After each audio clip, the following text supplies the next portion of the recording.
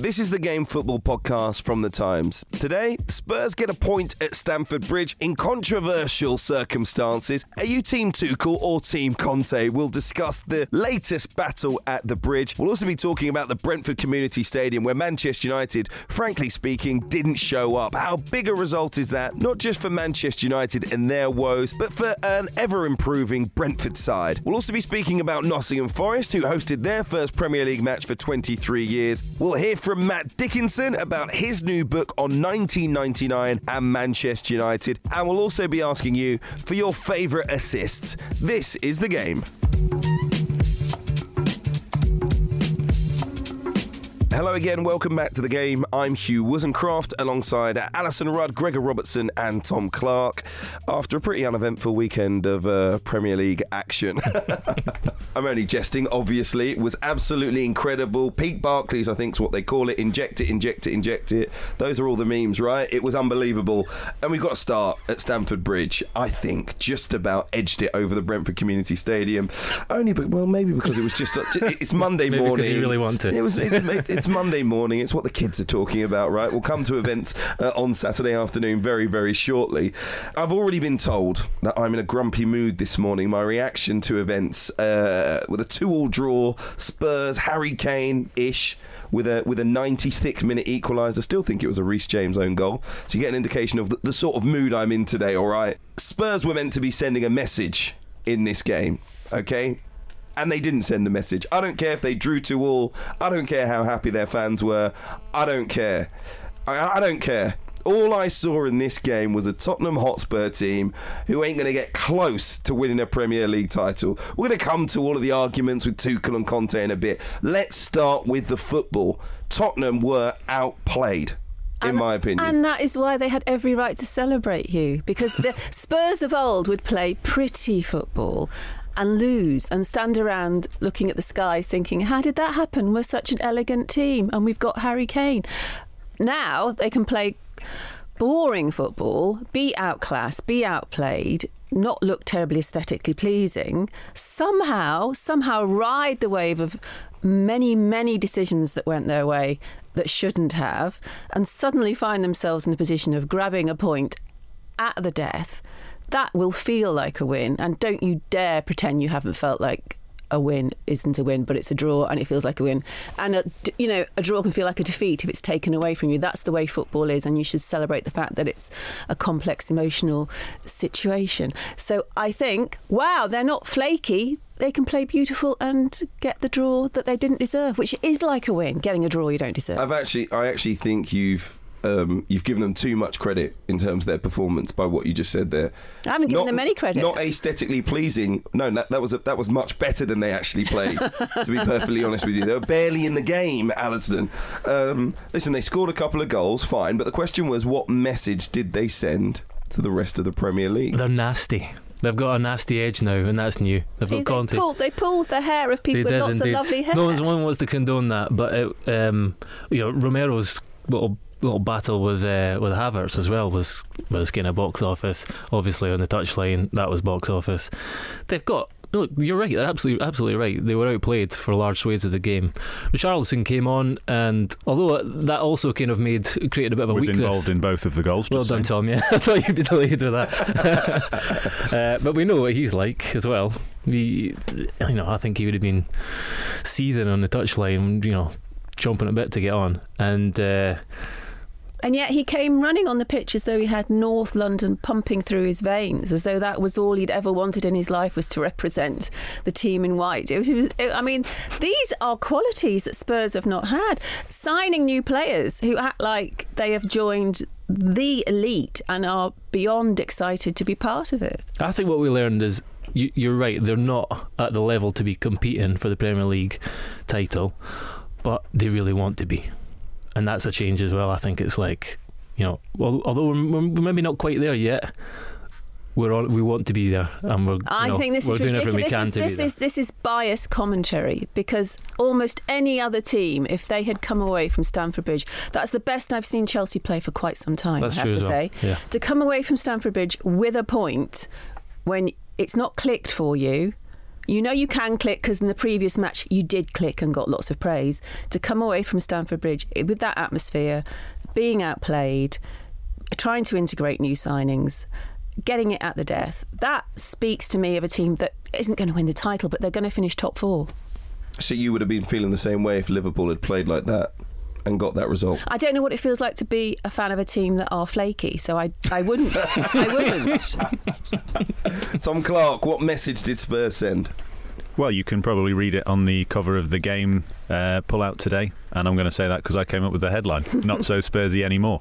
Yeah, and I'm going to give Tony Cascarino full credit because I was also ghostwriting his column yesterday, and he kind of said that what Alisson said, which is we can flip this conversation on its head and say Chelsea were superb. That was absolutely brilliant, I think, and Thomas Tuchel deserves a lot of credit for what was and would have been hailed as a tactical masterclass had they seen that victory out. But Tottenham showed all those qualities that Alisson's talked about, and they're not qualities that they've shown before, even under Pochettino. So, and Tony Cascarino's point was that at this stage in the season, that kind of a performance, when you've got players coming off the bench and looking like it's the most important game of their lives, when you've got Yves Bissouma fist pumping to the fans at the end of the game, you're only at the start of the season, but that can be a really unifying factor for a group of players, some of whom are only new teammates. So I think that's the message it sends. Not so Spursy anymore. I can't have it. It was embarrassing. The end of the game was embarrassing. I know, listen, it's a huge game for all Spurs fans. It's Chelsea away from home, one win in 30 years. So, a draw, why not celebrate it like it's a win? I didn't get it. Yves Bissouma's second game for Spurs, and he's there like Jurgen Klopp, punching to the Spurs fans. It's a great bit of PR. Come on. Cheering his every punch as if they won the game. Embarrassing. Harry Kane's post-match interview, he called it a winner.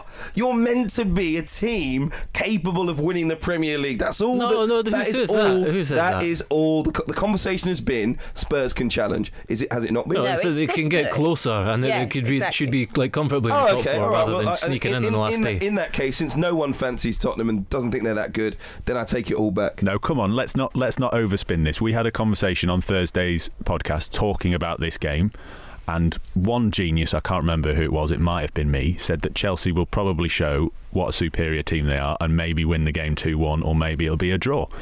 And they did that. So, and Tottenham got a point.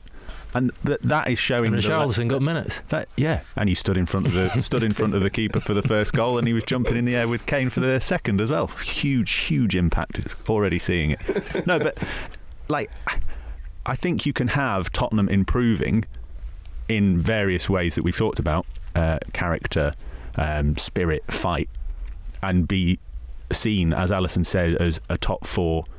Not certainty yet. Obviously, it's very early days, but seen as that's the minimum expectation. A minimum expectation, and that is an incremental growth on what they were at last season. If Spurs had shown that character and tenacity in the original Battle of the Bridge, they would have won the title. I'm not sure. Good point. I agree. They might have got closer to winning the title. Yeah, obviously they would, but I think Leicester still would have won it. Was that the same season? Yeah, that's the Battle of the Bridge. That's the original Battle of the Bridge. I still think Leicester would have got over the line.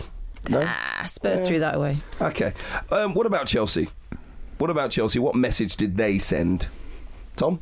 Superb. Thomas Tuchel. I mean, again, I'm being very silly here, but we did talk about it on Thursday's show, that as much as Antonio Conte is being praised for being a brilliant coach, and isn't he fantastic, look what he's done, I think Tuchel deserves so much credit for a kind of slightly turbulent summer, lots of change off the pitch for Chelsea, still bringing in new players. That was absolutely brilliant. They completely dominated Tottenham. They dominated in midfield, which is something that we discussed on Thursday's show. I thought they pretty much nullified Son and Kane with the way that they defended, both in terms of not just the back 3, but the way in which the wing back slotted back in and made it a back 5 quite a lot of the time, and suffocated that space in which Kane and Son like to operate. I thought Koulibaly, as James Gearbrandt's written this morning, was superb. I think for Chelsea, the only thing is that they didn't win the game. In terms of going ahead this season, my expectations for Chelsea, when you're already throwing your predictions out the window. In the prediction show, we were talking about, oh God, they might struggle to finish in the top 4. They now look like that third place team again already, and that's incredibly impressive, I think. Yeah, no, I agree. It was the best I've seen Chelsea in a long, long time, and a big part of that was N'Golo Kante, and so to see him like being shot in the hamstring towards the end was an enormous blow. But the energy and sort of dynamism, and as Tom said, the way they pressed and bit into the tackle, and then Conor Gallagher came on and did the same. He's like a mini Mason Mount, really, isn't he? It's like a carbon copy, and I think we'll see him playing soon from the start. And Havertz looked like he's got a bit of bite, you know. He's like, it's not really what we thought he was when he first came. It's his new jarhead haircut, isn't it? Maybe, yeah. Yeah, well, he was right up for it. He kind of ran into Romero and barged into him. It was great. And every manager must be coveting Reece James. I mean, honestly, the energy he showed, but his job was to man mark Son and occasionally man mark Harry Kane. I mean, what? Imagine being in a team meeting and you're told that's your job, and then the minute Tuchel said, "Okay, I'm giving you freedom to belt down the wing and be more attacking," almost instantly he scores a goal and affects the game completely. He was clearly the man of the match, I thought. The thing, sort of counterpoint to that is that Conte was praised for bringing on Richarlison and mixing up. He stretched the play and gave Spurs a bit more space, but Ben Davies was left like woefully exposed on the left, and you saw Son. It was Son chasing Reece James back when he ran down the line and whipped in the cross for Havertz and missed a sitter. You thought, oh, that's not going to work, and then he scored a few minutes later from again because there was far too much space. So like, I'm not sure that was the kind of masterstroke that everyone painted out to put on Richarlison. Put Richarlison on, but you can't have Son doing the job of basically of a left wing back. Yeah. So although it did a lot for Tottenham to kind of impose themselves in the game, it also left a gaping hole. The one thing that I noticed, and I thought Chelsea were absolutely brilliant, was really the front three. Havertz, you cannot hang your hat on him, as good as he played, to score you the goals to win you these games. I thought he played really, really well. We had this conversation last year, well, in fact earlier this year, about Lukaku going out on loan. I haven't felt, and I don't think Chelsea feel, that Havertz is going to score them the goals that they need to really challenge in any of their competitions this season. Hence the Aubameyang thing. I do think Aubameyang is a very different type of player to Havertz, and there's going to be some sort of change there in the way that they play if Aubameyang does come into the club, because Havertz link-up play is it's totally different to the way that Aubameyang wants to play. And it's worked for Chelsea, largely last season with Havertz there, even though he doesn't score the goals. And this is what I mean. It's just about that goal-scoring element, because I still think he's been excellent. But the other thing that I noticed is, Sterling is sort of an inside forward with wing-backs, and I know we've seen him play it for England. We know with England he is not the same Raheem Sterling that he was at Manchester City, as good as a player he is, but this isn't international football, and really a player of his quality should be playing in their best position / in their best role every single week. And as an inside forward with a wing back overlapping, that is not where you want Raheem Sterling. I agree in terms of the positional thing. I come back to something that we all discussed, and Gregor and I were making the point on the preview show, is that Sterling to me is a player about relationships on the pitch with teammates, and it's obviously very early for that. And I agree with you, Hugh, there are a few moments where there was a moment in the second half where he was kind of one-on-one on the edge of the box and tried to kind of take on Tottenham defender, got tackled, and I was like, that exactly looks like what happens for England. He kind of it's do it yourself, otherwise you're not going to kind of get the lovely intricate passing that you get for Manchester City, which results in a tap in at the back post. But that's the challenge for Tuchel now, is to try and make sure that Sterling can develop those relationships. The other option is to bring in a striker like Aubameyang, but then you're working on again to change it again, to change the system, to change the style again. I think we have to give 5 or 6 games to see whether Sterling can develop those relationships with the likes of Havertz. There was a point in the first half as well where the ball just got swung in from the right, and it was Sterling against 2 defenders, fighting for a header, and you're just like, that's not going to work. You can't play that way to Raheem Sterling. Physically he's just not going to be able to do it. So they do need to change something going forward, Chelsea. I think on another day, maybe with a Lukaku type, they probably win that game. Yeah. You could kind of draw a parallel with Manchester City last season, but the thing that they had was so many players that shared out the goals. There's so many players even behind the front three that were chipping in with goals. You don't really see that certainly with the Chelsea starting lineup there. Reece James will. Silva and Koulibaly might get a few from set plays, but this is the thing. The midfielders won't. The way that they are playing now, space in behind for the forwards to run into, there's none. Like they dominated the game against Tottenham the way that you'd expect them to dominate a lot of games. You know, probably not against Spurs, but against teams lower down the league. In that they were able to have those Spurs defenders right back in their penalty area, right on the edge of the box. No space for Raheem Sterling to make a run off the wing into that space behind that he loves to do. Aubameyang loves to run into space behind. You're sitting there thinking, you know, the best part of those two players' games. We don't know if Aubameyang's going to go to Chelsea. Looks likely, but is not the way that Thomas Tuchel likes to play. So how's he going to get the best out of them?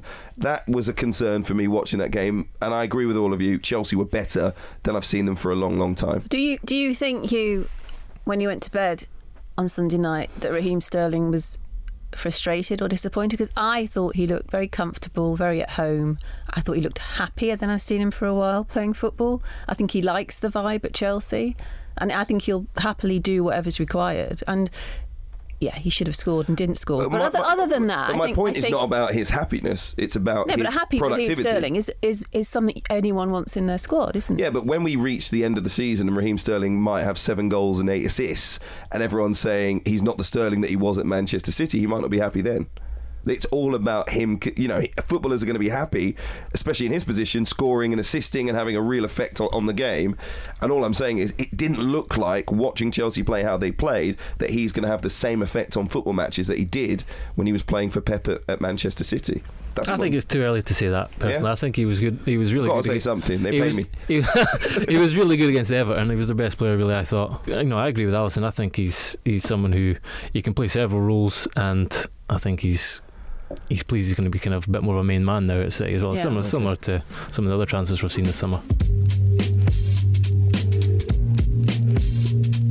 How much did we enjoy Tuchel versus Conte during the match, at the end of the match? Did anyone think it was a little bit beneath two managers of such esteem? I might as well start with you, Alison. Well, I can offer a bit of insight here, actually, because Tuchel said he admits, you know, passions were high, both managers were, you know, on that level. But he said he grabbed hold of his hand in the handshake because he didn't make eye contact and he felt in the heat of the moment that was rude. Well, having been at an awful lot of Antonio Conte press conferences, he does not look you in the eye. He never looks you in the eye. He looks around your head, at your knees, at your toes, something on the horizon. He's not an eye contact person. He does that thing where he smiles and his eyes twinkle and he looks engaging, but he doesn't actually look at you. So it was not an insult. It's just the way he is. Okay. Did you enjoy the end of the game? I enjoyed it enormously, but it was. There was no need for Tuchel to be quite so angry. But I mean, Mark Hughes used to always do that. Remember, Mark Hughes had so many spats on the touchline because with handshake spats, basically. Yeah. And it was often that. That was often. But there was a handshake. I mean, that's the point. Often we get cross because they don't. They don't do it at all. They don't shake hands, and that's ridiculous because it isn't war, it is sport. So you must shake hands. Look, it was box office stuff. Let's be honest. Do we like it? Yes, we love it. We love it. And but you know, I even like Conte at the end saying, look, we want to kill our opponent in the right way. Like they want to. If we don't, they'll kill us. Yeah. You know, like that's deeply sort of embedded in the psyche of these top managers who do anything they can to win. So you just saw that spilling out. It was brilliant. Yeah, I just thought Conte celebrating towards Tuchel. It's not classy, but it's great to watch. At 1-1 with how long to go? He was just a bit, you know, and then Tuchel running down the touch. Oh, come on, guys. But he will, honestly, Hugh, you're missing it. He will build on the character they showed in that match. They will use what they achieved in that game to see them through all sorts of sticky moments to come. Yeah, he's back at his former club, and you've got Azpilicueta coming up nearly the two of them were getting pulled apart at the end. You know, he's very much a Tottenham man now. And I think in terms of Alisson talking about Conte building on it for Tottenham, I think this was a little bit of a rebirth for Tuchel as well in terms of Chelsea and everything that they've gone through. Lots of player changes as well. We've talked, and seemingly wrongly, about, is it kind of all going to unravel? This felt like he's really got them tactically going, and my God, he's up for it. And I actually disagree with Alisson. I think he had every right to be as angry as he was, and his post-match chat with Sky afterwards was an absolute masterclass in pettiness. I absolutely loved it. In terms of the sass that he showed, that was far more entertaining to me than any of the spats on the touchline. No, I'm not saying he wasn't right to be cross. I'm saying he's wrong to pick on the eye contact thing. Everything else he had the right to be cross about. Fine. You happy with that? Or Yeah, just about. I'll just make sure next time I shake hands with Alison where her eyes go. Speaking of his post-match comments, Thomas Tuchel, he's going to be in a bit of hot water, isn't he? He suggested that maybe it would be better if Anthony Taylor didn't referee Chelsea matches anymore. I just checked the petition. It's gone past 87,000. The Chelsea fans not happy with Anthony Taylor. Well, it's all part of Barclays, isn't it? Petitions. It's all part of the love of this is why it's the best league in the world, right? For petitions. I thought Anthony Taylor had a particularly bad game. I don't think he was helped at the end of the game by VAR. I thought some of his decisions were appalling. There was one that particularly infuriated me, which actually led to the whole scenario. The free kick in the corner. I know this wasn't even one of the big decisions, where Harry Kane just nudged it past Reece James and then threw himself to the ground, which was a clear as day a dive as you will ever see. Nonsense. Missed the Bentancur foul. Awful decision. VAR, I'm sorry. VAR, I can't even blame Anthony Taylor for this one. How on earth do you not ask the on-field referee to look at the how can you not? I don't even care if you give it or not. Are you telling me there was literally not enough there to ask the on-field referee? I think you need to look at that, because we all saw Romero try and pull Marc Cucurella's head off. We all saw it. It was there. It was clear. That was clear. All right. So all I'm saying is, where's the bar? Are you telling me that what did he need to do for you to ask that in that situation? What does Romero need to do to Cucurella for you to send Anthony Taylor over? Does he need to swing from his hair? What does he need to do? I couldn't believe that you wouldn't. I don't care if it would have changed the game or not. But what is the point of VAR? I've said it so many times on the podcast. VAR light will not work. What percentage does it need to be? 5% violent conduct? 25%? 50% before you say you should have a look? Not even give the decision. Have a look. But they don't want them to do that anymore. That's VAR light. If the official on the pitch is saying, and we don't know what they're saying to each other, but he's probably asked, did you see that? And he's saying, yeah, it was a bit handbags. You're not going to make him stroll over to the monitor to watch himself interpret something the same way, because it slows the game down. We're trying to speed things up and not re-referee. It wasn't. There's no way they thought that. All they thought was, we don't want to make a big decision at this point in a game of such high magnitude, so we're just going to not get involved. They didn't think they weren't sitting around going, I can't see anything there. They all saw him pull the hair. They just went, nah. Look, the referee was right in front of it. The game's almost done. Let's just get out of here. They honestly thought it wasn't going to make a difference. They didn't want to get involved. They are getting paid to do absolutely nothing. The whole point of them being there is to make sure we get to the right decisions. Get the referee over to the screen and make sure you get the right decision, because there was. Are we going to sit around and say there was nothing there? Because it could have been. No, it could have been a yellow card, and that's not what VAR is there to do. It could have been a red card, which is what it's there to do. Yeah, but if it's not a red card, you don't stop. You don't stop the game. You don't replay the game for something that isn't a red card. But is there no chance it was a red card? Absolutely 0% red. It was a red for me. Oh, okay. But if you're not giving a red, you can't do anything. 0% red? We all think it's clear cut, but there's a chance that they don't. Just like you said, Reece James went over and Harry Kane dived. I absolutely categorically disagree with you there. That. Harry Kane was smart. Reece James was naive. Yeah. It's a foul. Okay. So there's a chance. It's not like. But that's different.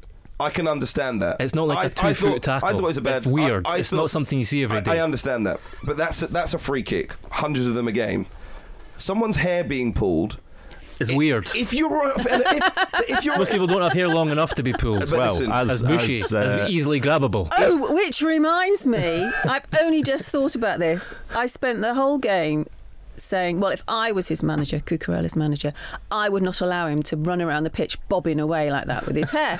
And because I have not similar hair, but I have as much hair. Yes. And when I play football, I don't play anymore. When I play football, I put it back, and I would insist if I was a manager that every player with lots of hair puts it back. It impedes your peripheral vision. Cane Rose. It's very irritating to watch, so I can see why it's really tempting to pull it. I mean, it's like brings out all the sort of childish instincts to go behind the girl in the class with the pigtails and go yank, yank, yank.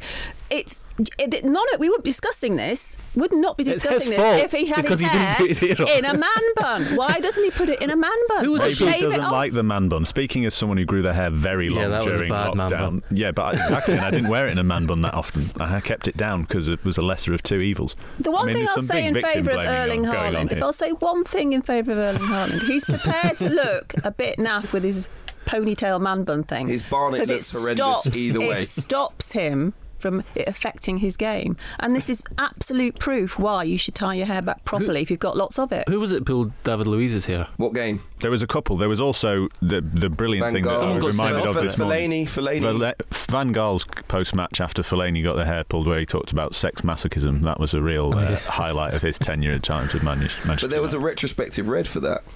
Yes, there was. Yeah, there was. Yeah. Listen, you can't pull someone's hair. No. I'm Look, sorry. I think we've talked enough. We've talked enough I'm moving on about from his this. hair. I'm moving on from this. But seriously, I don't see how anyone can say that the VAR official shouldn't have asked Anthony Taylor to look at the screen. I agree with you. There's but absolutely no way. It was odd. It's and an it's absolute not dereliction of duty. Don't go in the VAR booth. Don't watch the game if you don't want to make a decision and if you don't want to get involved.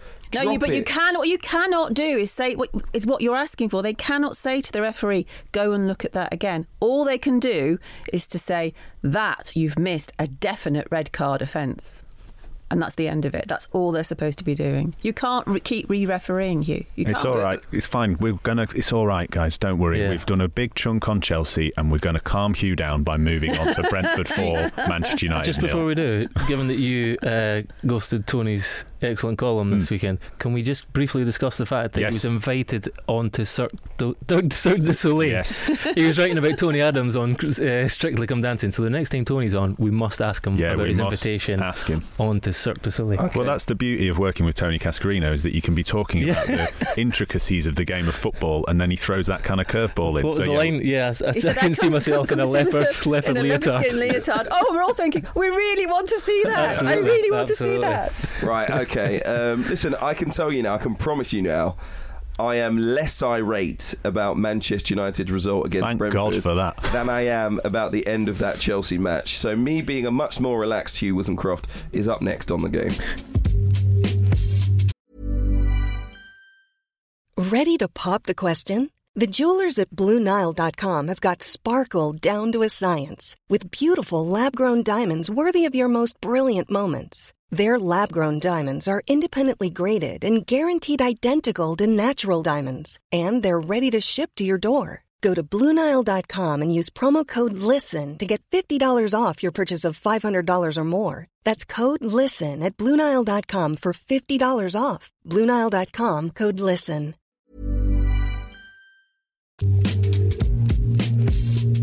The Brentford Community Stadium was bouncing on Saturday evening as Brentford beat Manchester United 4-0. All the goals coming in the first half. Erik ten Hag becomes the first United manager to lose their first two games since John Chapman in 1921. It was also Brentford's first league win over Manchester United for 86 years, so one to savour. For many people, though, it was a new low for United. 7 straight away Premier League defeats, 4 on the bounce for them. Alison, you were there.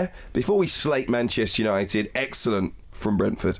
I honestly haven't had that much fun at a stadium, I don't know, maybe ever, because when I'm watching Liverpool there's always that slight nervousness, but when you're not invested romantically in a team but just admire them and they do what they did, everything about it was, from just talking about Brentford now, was spot on, tactically prepared beautifully, set up beautifully. Even at the end when Thomas Frank took the team around the stadium in a very, very slow lap of honour. It could be possible, as we've been talking about people over-celebrating things, you could have thought, it's getting a little sickly sweet now. It's just one game in the season. It somehow he pulled it off that it did not feel like an overreaction. And when I asked him about it afterwards, he said there was just so much joy. I just wanted to do something with it and feel it and make sure everyone was connected, and it was just absolutely splendid day out. The other thing I'd just like to say on Brentford before we undoubtedly move on is that, like Alison said, in terms of the tactics of that match, but everything they do just makes sense, and that is just such a contrast with Manchester United. When you look at the signings, young Aaron Hickey as a wing fullback, very, very talented player, bringing him in. Contrast that with Ben Mee, experienced Premier League centre-half who fits the bill of being strong from set pieces and throw-ins and in the air. You lose Christian Eriksen, what do you go and do? You sign Mikkel Damsgaard, the younger, arguably with more potential and a longer career ahead of him. It all just makes sense, and you could see that on the pitch, and that's why, yes, it's obviously hugely shocking for them to beat Manchester United, but actually when you break it down, it's not that surprising, really. They are everything that Man United aren't as a football club. United, there's a vision that everyone's sort of invested in, and they have a strategy, and everyone's on the same page entirely. I did a preview for this game, and I went to Thomas Frank's press conference on Friday, and like he's so like emotionally intelligent as well. Oh my goodness, yes. He just no, I mean, he's so open. There's no like agenda or anything. He's just so open and sort of, you could see him, and so like enthusiastic about everything. I think he's somebody you just love to play for. There was a chance you went to the pre-match, post-match, as you can imagine. It's not often that packed at Brentford. Absolutely packed, and everyone was late coming to the press conference. Both managers were, but the room was packed. And Christian Eriksen had been booed by a proportion, not everyone, but by a proportion of the home fans. And if you think about the Christian Eriksen fairy tale, there was a slight disconnect there. Should they have done that? Shouldn't they have done that? So Thomas Frank was asked, should your fans have been booing Christian Eriksen on his return to Brentford, where, you know, he was a bit of a icon briefly, and Thomas Frank managed, just to illustrate Gregor's point about his emotional intelligence, he managed to tell off the fans for doing it without alienating the supporters at all. He was just saying, I don't think that's very classy. I'm not going to tell the supporters what to do. I think every returning player to this stadium should be applauded, but I'm not going to. It's not for me, not the classy thing to do. And then afterwards he said he'd be phoning him up, asking him if he's all right, how he's settling in Manchester, how his family are. Not, ha, ha, ha, ha, we wanted you to stay and look how it's turning out for you at Old Trafford. Absolutely full of class, that bloke. The only unfortunate thing is he actually asked the fans not to do that on Friday in the press conference. So as much as they love him, they didn't listen on that one. But he gave them. He wouldn't dream of telling them what to do. I know. You're right. You're absolutely right. Yeah, but just everything that makes Brentford so special and like is kind of such a jarring contrast to what make Man United so miserable now. The thing I wrote on Friday was, like, when was the last player, I know we've said this before, but how many players in the last decade that Manchester United have signed have ever improved? And like every single player that Brentford sign, they improve, like they flourish, they develop them. And now you can't, like, you could say Bruno in his first in his first period of his career, but even he's drifted, and like there's just no one now. And I did the numbers. They've spent 1.35 billion on players, Man United, in the last decade. £970 million net spend, and Brentford have turned a £23 million profit. I'm not exaggerating, but Christian Eriksen, after his cardiac arrest, he said quite quickly after his cardiac arrest, my only ambition is to represent Denmark again at the World Cup. That's what I want. And Thomas Frank phoned him up and said, well, why don't you do that with us? Brentford, the only club that made the offer, who dared to take a risk on a chat with a heart starter device. So he goes to Brentford, and everyone goes, oh my goodness, yes, we'd forgotten just how brilliant he is at passing the ball, this vision, la la la. I actually think now, having seen this game, he might not be a starter for Denmark if he carries on playing for Manchester United, whereas if he'd stayed with Brentford, he would be an absolute certain starter for Denmark. It's like a vortex. Old Trafford's like a vortex that talent just swirls into and withers and dies. He will start for Denmark at the World Cup. He's pretty good. But will he by November if he carries on with that? He will. Carries on suffering the way he's suffering now. For them. He's pretty good for them because they've had a plan under a No. If Damsgaard didn't even get on, right? Okay, he's only just signed and he wasn't up to speed, but he didn't even get on. Imagine that Brentford team with Damsgaard in it, and you're thinking, oh, what formation am I going to play in a tricky game as Denmark manager? I might start with Damsgaard and not with Eriksen. Okay, all right. I should explain why I'm sort of less angry about Manchester United than even the Chelsea game. Like it's expectation. I expected, as I pointed out earlier, VAR to do something because that's what it's there to do.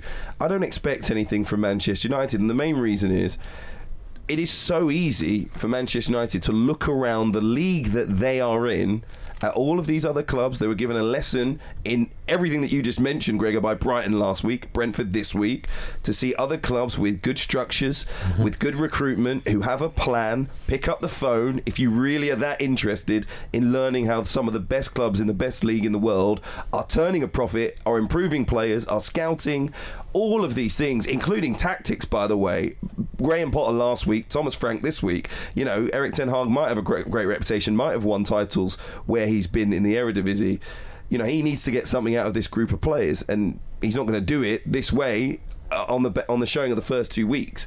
But I wasn't disappointed by it. I didn't expect Manchester United to get a result. I said before, and this is the reason that I don't want to go over the top with Manchester United, because I need to be fair. Everything that I could say about Manchester United now, we've said about Arsenal in the past, slated them for poor results, no vision, no strategy. No. We have. I have. Right, I have. So I need to be fair. Manchester United deserve the criticism in all of these regards. Arsenal also went backwards for 2 seasons before they went forward. If you follow that pattern, it's reasonable to assume that Manchester United could get worse, and this might not even be their lowest point before we see any improvement from them. Thomas Clark. I'm going to take over briefly, Hugh, as host, because I have 2 questions, and they both apply to all of you. So I've got one question which is for Alison and then for you, Hugh, and I've got another question which is for Gregor and then for you, Hugh. The first one is on Erik ten Hag. We're talking about Thomas Frank and his persona, both on the pitch, walking those players round, and in press conferences. Alison, you have absolutely torn him to shreds in your report today. I want to know what your reading of him was, because you have such a wonderful reading of personalities and people. That's why you like me so much. What did you make of him after that game? And then Hugh, equally, what do you make as a fan of hearing him? Well, I did think, Ralf Rangnick, that's a new low in terms of lack of personality and being downbeat and not even trying to big up your players after a defeat with Manchester United. And then in comes Erik ten Hag, who makes Ralf Rangnick look like the most dynamic personality you'll ever meet at a discotheque. So I was shocked. I was shocked by the fact he doesn't get out of his seat. He just sits and makes notes. There's no encouragement to his players. There's no connection with his players whatsoever. He comes into the packed press room I described. His answers to the myriad questions all comprised about, on average, 6 syllables. He doesn't expound on anything. And it's not about English not being your first language. He's got the words, he just hasn't got the desire to convey anything whatsoever. He looks so much like a man who's made the biggest mistake of his career. I can't believe for 1 second he's happy. And the lack of connection with the media, the supporters, the players, I can't believe they've gone a step down after Ralf Rangnick. That is the amazing thing. I thought I'd seen the rock bottom in terms of lack of charisma, but and also I did list today, and I actually ran out of room. I listed all the mistakes he made. This isn't just about United being run badly from on high, and it's going to be tough for any manager who comes in. He has been making the most abysmal mistakes. He plays Eriksen as a false 9, and then he plays him on a pivot with Fred, both of which are positions that Eriksen has never played before. Why would you do that? So, Hugh, you interview a lot of managers and players. What do you make of his persona, his personality? Well, there isn't one there, to be perfectly honest, at this point in time. He's just sort of a robotic character. Funnily enough, though, the people that I'd spoken to in the Netherlands before Ten Hag was appointed, and on the week he was appointed, said it's a strange appointment for Manchester United because he's seen here as a massive introvert who only likes to do the coaching on the pitch, highly tactical, but sole focus is on the football. Great for a club like Ajax because there are so many big figures at the club who have their focus in other areas. He just wants to focus on the football and doesn't want any of the noise. He then basically jumps into the frying pan by going to Manchester United. And the only thing that I'm seeing from Ten Hag so far is that he isn't a Conte character who's going to wrestle a football club going in the wrong direction and turn it around top to bottom. You know, some of the things, the changes that he's making, you know, changing the dugouts around at the home, you know, at Old Trafford. You know, there are bigger things to worry about right now, Eric, to be perfectly honest. Yeah. But as a personality, my issue with it is if he's going to be a good coach and that's his focus and that's where we want him to do his work, he needs to be supported. Those around aren't very good at their jobs, clearly, one. And two, that clear out that so many people said Manchester United needed for the last 3 seasons at least, you know, we're just being reminded it does need to happen. The idea that Ten Hag was going to squeeze, you know, blood out of a stone here and suddenly turn around some of these players that have been awful for seasons into like really good players now. Please, can we all just get on board with the fact that Man United just need to get all these players out the door? And if that's going to take 3-4 seasons, which I think I've always said it's going to take a long time because of the size of their contracts and the fact that they've played so badly, then you just have to go through that period of pain. But he's not. But he's not just dealing with what he's inherited. He's making what he's inherited worse. I mean, his decisions were all wrong. I didn't see any sign of someone who's come in with a tactical master plan of how to get through the short-term problems at Man United and then work towards longer-term pro. What's he doing playing Martinez at centre back? And I don't believe he's 5'9". He's 5'7". What's he doing? What's he doing that against a team like Brentford, who are very, very big? Well, exactly, which leads me beautifully, it's almost like we planned this, but we didn't, on to my next question, which is for Gregor, about Martinez. Because, Hugh, you talked about clear out and you talked about what Ten Hag wants and maybe what he didn't get. This is a player that he wanted. I want this guy. He's going to come in. Because everyone wants a player they've worked with. Exactly. Well, Timber was his first choice, remember? Well, true, but he still pushed through with the idea that I want this guy to play left side of the central of defence. Gregor, the central defenders shorter than 6 foot in the Premier League, going to work? Shorter than 5'9". Look, there's sub 6 foot central defenders who've done very well in the game. Yeah, it's possible. But I mean, referring back to Tony's column again this morning, I challenged him. Obviously, he was a big guy whose whole game was based around bullying centre halves. But he said the only centre half that he ever played who was short that ever succeeded was Lothar Matthäus, and that's a pretty high bar. Yeah, look. There's you could talk about Baresi and Cannavaro, but he's neither of those players, and he's someone who's really, I think, has been a midfielder as well in his time. So, but he's also very slight, which is Tony Cascarino's other point, is that he's not big and bulky. He's a very small guy. Look, I think that this won't be a major issue a lot of the time, most of the time, for Manchester United. It shouldn't be, particularly because they're going to be the team they should be the team who've got most of the ball, and the occasions in which he's like stuck underneath a lofted ball, like he was when Ben Mee was kind of able to just hold an arm on top of him and say, like, I'm going to head this. I think they should be fairly rare too, and you can use his body in a different way. I always say, like, I wasn't, I'm 6'1". I'm not the tallest for a centre half. I remember playing against Akinfenwa, like, never play against a bigger striker in your life. You couldn't foul him. Like, it was so easy. You could climb all over him and things like that. So he'll do well to give away a foul if he's good enough at it.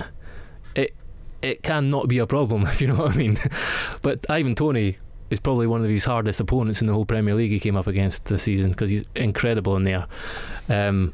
Look, only time will tell. It can, there have been enough examples in the past of players who have been good enough and it's not been an issue, their height, and they've still been some of the best defenders in the world. It's too late. It's too late for those words to mean anything, because now everyone's seen what Thomas Frank's done, targeted his lack of stature. And I actually disagree with you. I think you can be relatively slight as a defender in a back three, and four at the back. You need to be a commanding height and presence. The one thing I would say is that the mind goes back to a very similar game to this, which was Brentford beating Arsenal on the first game of last season, and the Sky Sports pundits spending about half an hour talking about how much of an issue Ben White's going to have because he had exactly the same thing happen. They just spent £50 million on him, and it wasn't really an issue for the rest of the season. So let's not go overboard, I think. Let's give a guy a chance. I do think Erik ten Hag's got a huge problem. Read Paul Hurst in the Times today, just talking about the fact that Man United were made to train on Sunday after that poor performance, the running that they did, but also how Cristiano Ronaldo is cutting a bit of a unhappy figure, shall we say. And I think Erik ten Hag, as Paul alludes to, is getting a bit fed up with that situation. And we could talk for another 10 minutes about Ronaldo. I'm sure we will in due course. Big game for Manchester United next, up against Liverpool. Yeah, so can't wait for that one, by the way. Old Trafford next Monday. Maybe we should have a special pod just for that game. Anyway, we'll see how it goes. So you may have read a wonderful serialisation in the Times, the inside story of how Sir Alex Ferguson resigned on the eve of the now legendary 1998-99 treble season. Well, today there's even more. Check it out on the Times app. You get the story of Steve McClaren's arrival at the club as a coach and the wall of testosterone that hit him walking in to that Old Trafford training ground. The book itself is called 1999, Manchester United, the Treble and All That. It's by our very own Matt Dickinson, who joins us now on the Game Podcast. Hi, Matt. Morning. Tell me, why did you decide to write this book? Because you're not a big Manchester United fan or anything like that. So what got you into it? Well, there's a few things. I mean, there could be the most obvious of just, it remains the obviously the most successful season by an English club. Liverpool, Man City have been chasing quadruples and fallen short. It just shows how damn hard it is. But I think it's much more than that. Obviously, there was absolutely sort of unforgettable drama, probably the most dramatic season ever.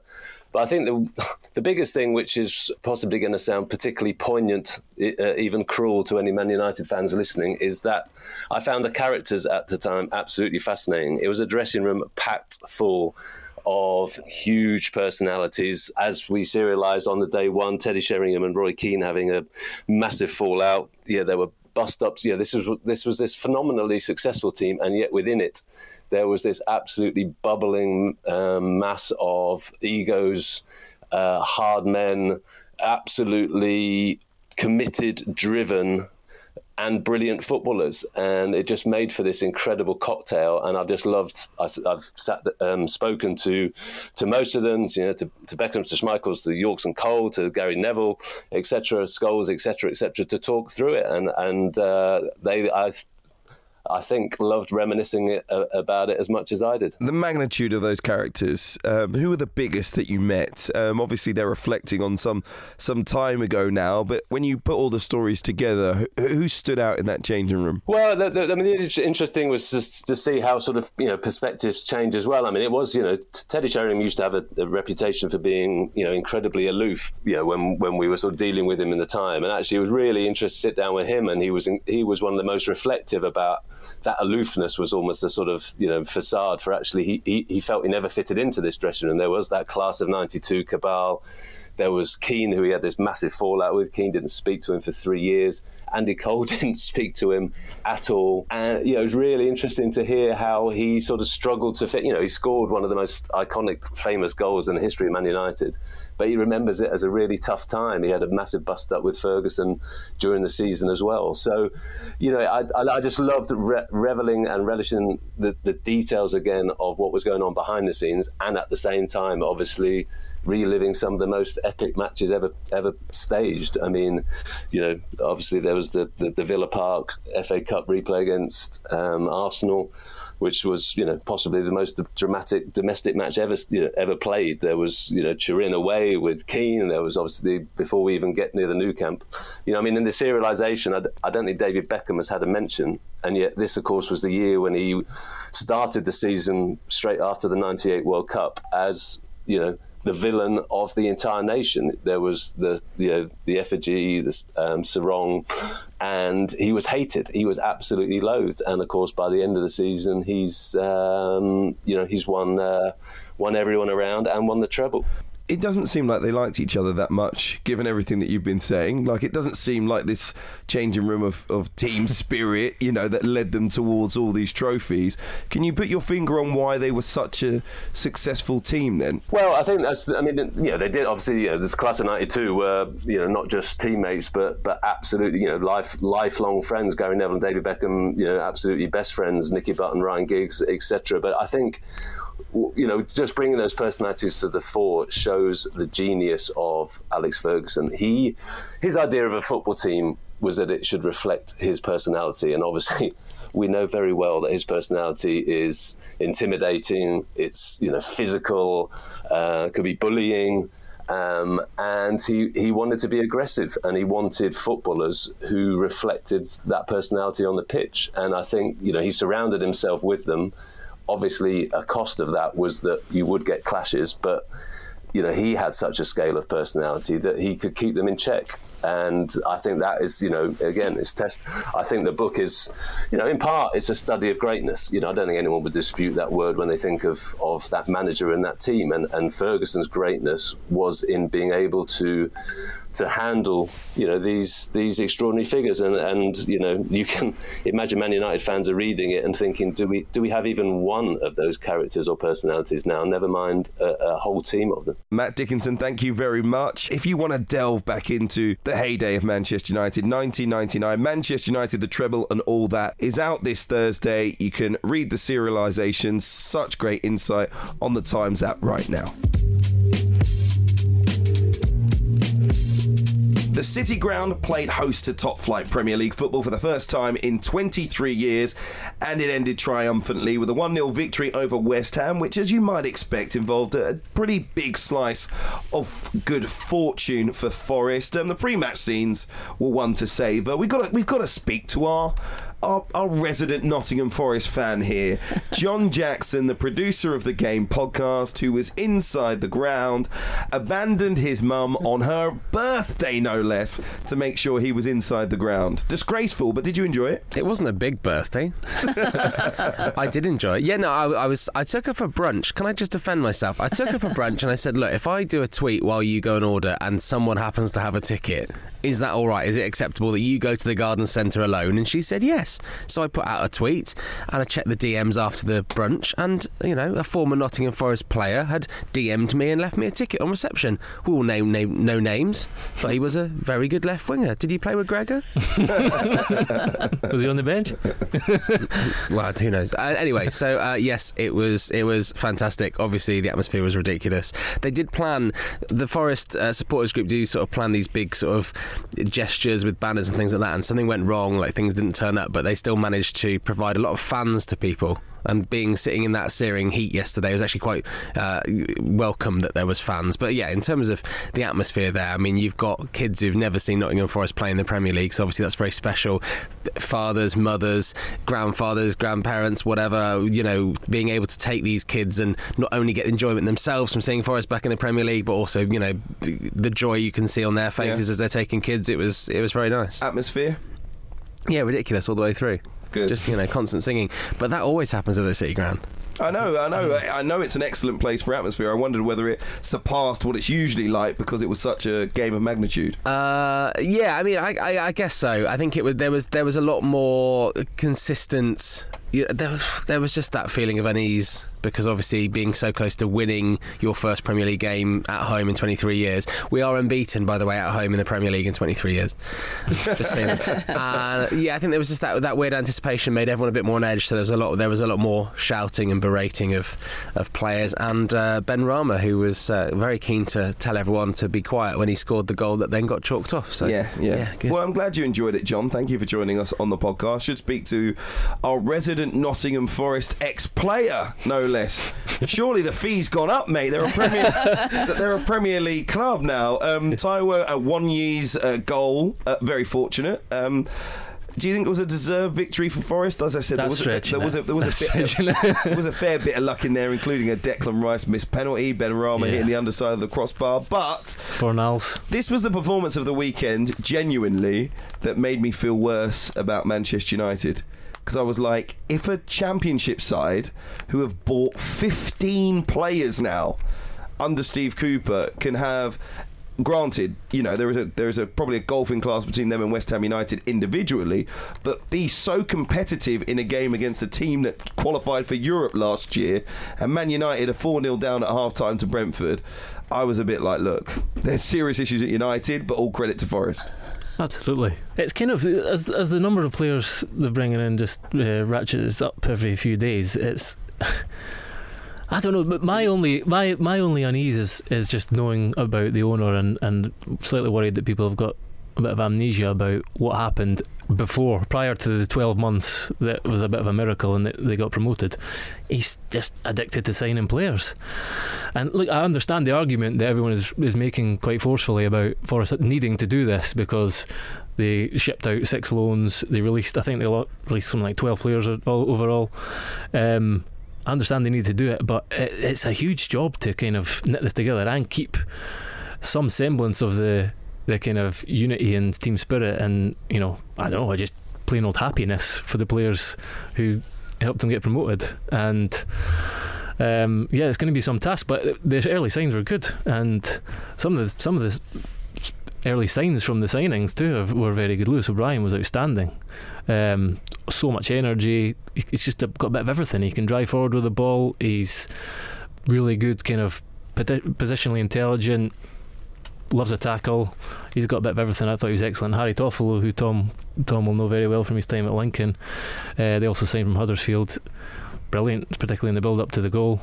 There's some positive signs. I thought Awoniyi was a menace. He looked kind of a bit like he maybe not going to put every chance that falls his way away, but he looked a real menace. And I thought Nico Williams at right back as well, on the ball in particular, was a real kind of attacking force. I'm not entirely convinced about him defensively yet, but certainly hugely positive. Just to kind of get that monkey off their back and to kind of have lift off in the Premier League. Massive day for Forest.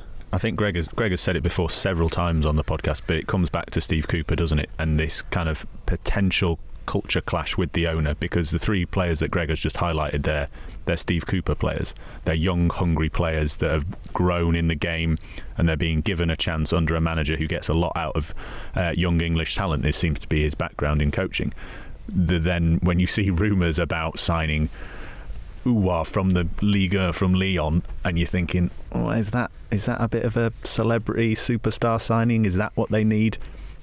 How's he going to work alongside Lewis O'Brien? That's where the kind of clash might come in the final weeks of the window, where they move from signing these players that are very much going to fit in with what Steve Cooper wants to do, and then maybe signing some box office superstar names that might not work. Look, he's outward facingly, at least he seems to be on board with it. I think he's happy to get the support.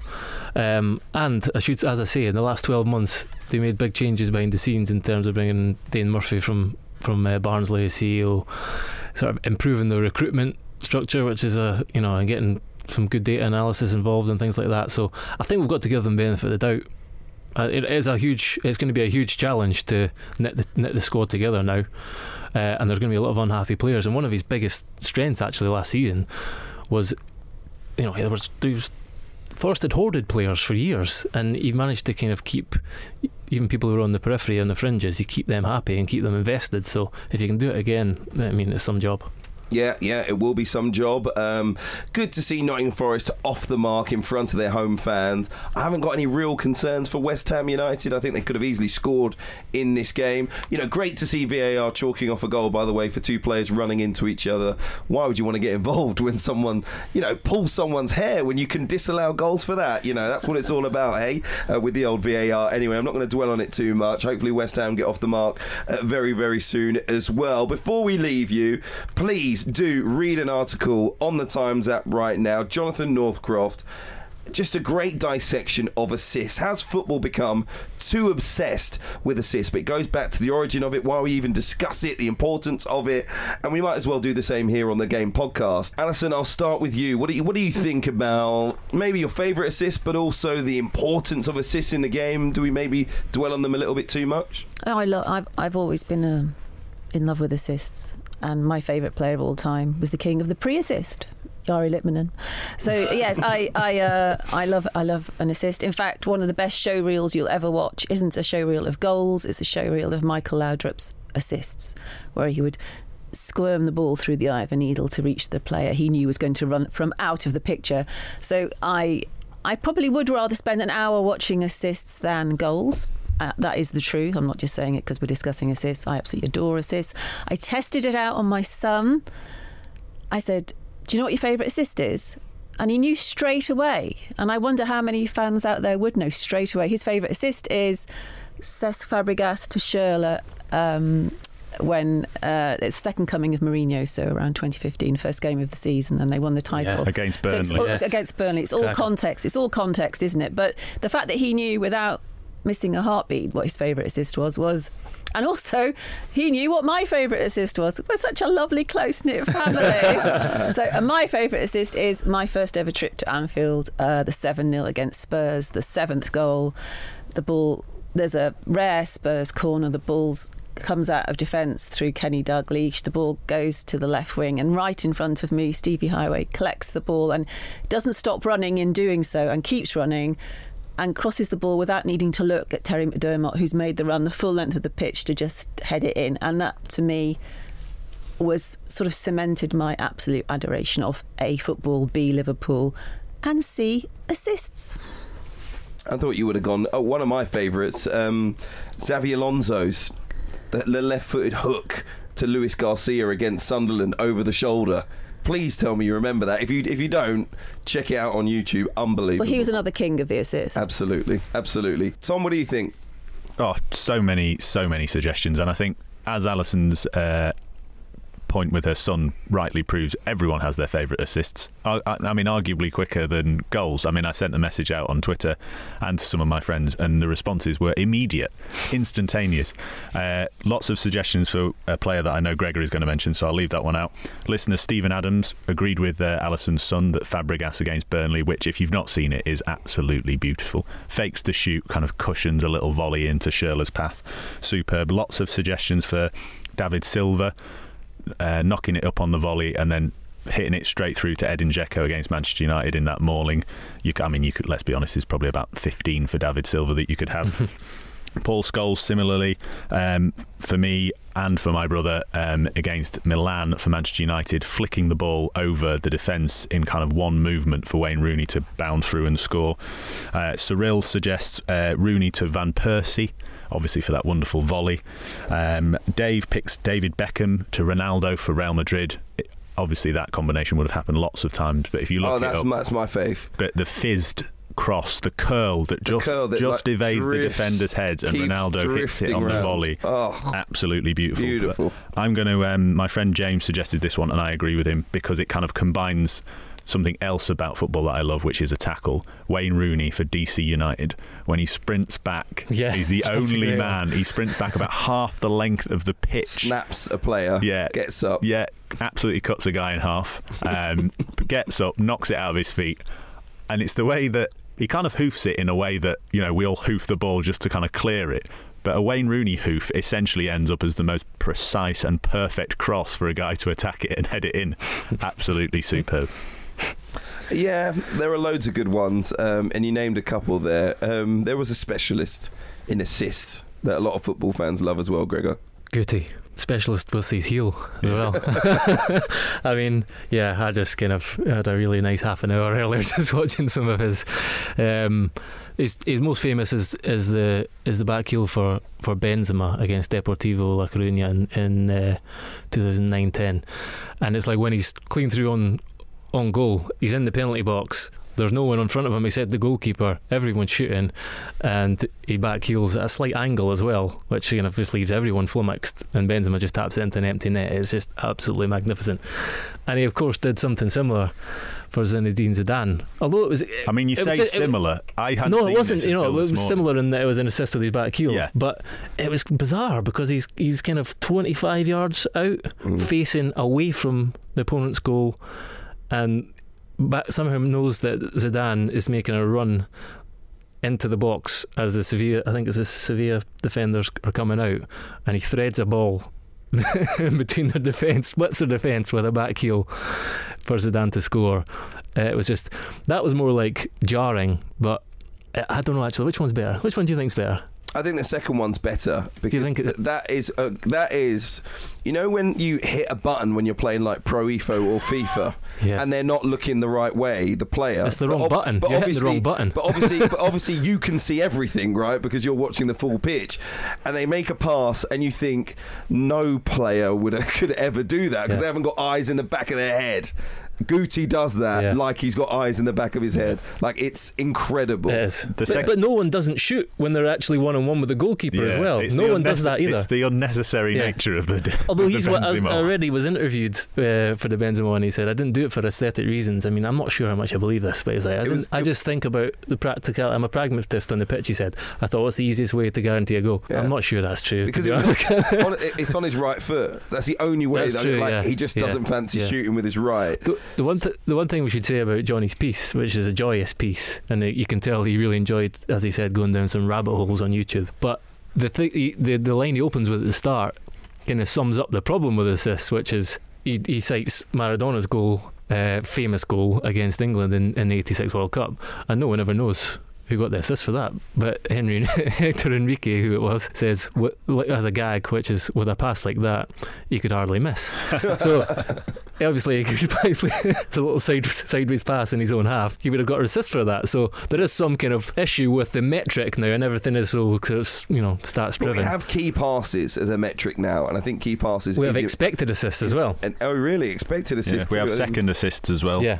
The pass before the pass is very important too. Coming next week on the Game Podcast, your favourite pass before the pass. There'll be some good ones too. Anyway, thank you all, Alison Rudd, Gregor Robertson, Tom Clark, for being with me for the past hour or so, and all of you for listening too. We will be back on Thursday. Plenty more to discuss, I am sure, particularly when it comes to Cristiano Ronaldo. He might be out the door by then. Aubameyang might be in at Chelsea. Who knows what else? We'll see you then. But in the meantime, make sure you're subscribed both to the podcast and to the Times app. Download it wherever you get your apps from. You can check it out online as well, thetimes.co.uk/the game. We'll see you soon.